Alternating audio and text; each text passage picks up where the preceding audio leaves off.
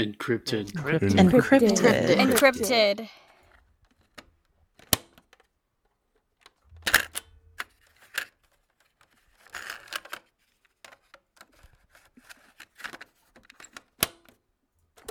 Epsilon, Journal Entry 1. The patient is a petite but muscular woman. Weight, 120 pounds. Height, 5 foot 9 inches. The patient was acquired from a regional eugenics facility in Clovis, New Mexico. She arrived heavily sedated. We believe Epsilon has the chimera gene that will allow the subject to adopt abilities with several cryptid creatures simultaneously. According to the findings of my predecessor, who fell victim to a horrific attack by Subject Delta, they were trying to find a way to both provoke a response in the subject's immune and nervous system to act as a catalyst for transformation, and to manipulate additional genes to enhance the subject's abilities for militaristic operations. He believed that sedating the creature would subdue any violent reactions and allow the transformation to occur without any harm to himself. Unfortunately, he did not account for a heightened tolerance to the drugs as a result. A grave mistake. I plan on learning from his errors and, instead of sedating the patient, I will restrain them using steel chains and will be accompanied by armed soldiers at all times. Additionally, my predecessor did not have success in making subjects transform at will because of the use of these sedatives, which dulled their cryptid abilities. Through my methodology, I hope to both discover a way to activate a transformative response and use an isolated wear gene to enhance the subject's selected cryptid traits. They are currently undergoing a series of tests that are designed to inflict pain in various vital organs, creating the impression of mortal peril. We believe this may provoke transformation. The subject appears to be in pain and is intermittently screaming in an animalistic way, but no transformation yet. Tomorrow, we will repeat this testing under extreme temperature conditions to see if that elicits any change. Epsilon, Journal Entry 30. With the ability to make the subject transform at will discovered, the next phase of our testing is to separate the subject from any connection to their previous life. We began today, and though the subject was tired from previous testing, was still quite hostile. 3 separate photos of the subject's family were presented. Asked if the subject recognized them, it responded with correct answers as well as shouting and obscenities. Subject grew so feverishly hostile that extra restraints had to be applied before our improved sedative cocktail. Tomorrow begins our concentrated indoctrination exercise.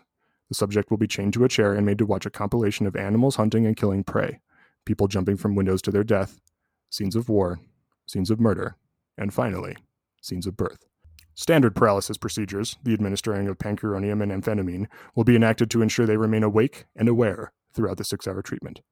We hope, by the end of these sessions, to achieve a subject devoid of human empathy, sense of self, and with a total desensitization to violence. If you don't mind, I'm going to be recording our session. I'd rather have eye contact with you instead of staring down at the paper. I do mind, actually. I just want everyone to forget this, even if I can't. Of course. I have a good memory anyways. That's the first time someone's listened to me in so damn long. I'm honored that I could provide that. Now, you were saying that it was there you decided to break out of the research facility? By research facility, you mean prison, right? I suppose you can call it that. So, how did that make you feel, deciding to break out? Like I regained control. Like I finally had something they couldn't break or tear out of me. Was that something hope? Yes. I see. How aware were you of what you were about to do? I knew I had to kill a lot of guards. But with what they stood by and what they let happen, I didn't plan on regretting it. In my eyes, they were no longer human beings. Do you feel regret now? Not a drop of it. For most of them. There was one guard that opened up to me about his wife and her seasoned meatloaf, and how their daughter loved the piano. His name was... Out of all the monsters there, he was the only one who had anything close to a soul. But he was the one who guarded my door. And so he had to be the first to die. Did that make it easier to kill the other... How many guards did you end up killing? I killed 47 guards. Do you believe that's the exact number? I do. Impressive. Were they all just guards? Did you kill any scientists? That's not what they are. Yes, of course. I wish I did. Those bastards took me from my family. Your family? Can you tell me about them? Of course, there's my mother, my husband, my daughter. God, I miss them so much. Actually, now that I think about it, I still haven't gone to see them yet. So, where did you go after you broke out then? I went to a nearby gas station. I needed water and food after treading through the desert. Despite how long and quite unpleasant the walk was, it felt so damn good to be in the sun again. Did you talk to anyone at the gas station? Just the guy who worked there. I had to tell him some story about hunting coyotes to explain the blood. Did you catch his name? No. Why would that matter? Just curious. What did you do next? I used my abilities to disguise myself as some person I saw on TV. Was it a famous person? Someone recognizable? No, it was just some lady in the background. I bought some clean clothes and And? I came straight here. I knew I had to see a therapist, but for some reason I came here first instead of going home. Well, that would have been quite a shock. Because, to your family, you're dead. What? You coming straight here is exactly what we wanted. What do you mean they think I'm dead? It's such wonderful news that the seeds we planted are taking root. This experiment couldn't have gone better. Experiment? Stop it. You won't lay a finger on me. You can't hurt me. Your brain of ours wouldn't let you. You're with them? You bastard! And so are you. Well, you're right on track to be. I broke out. I'm free from them. Free from you. Epsilon, my sweet Epsilon. We let you break out. You were never free.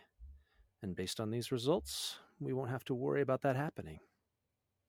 You let me kill all of those guards? Those are your own men. A scientist doesn't shed tears for their mice.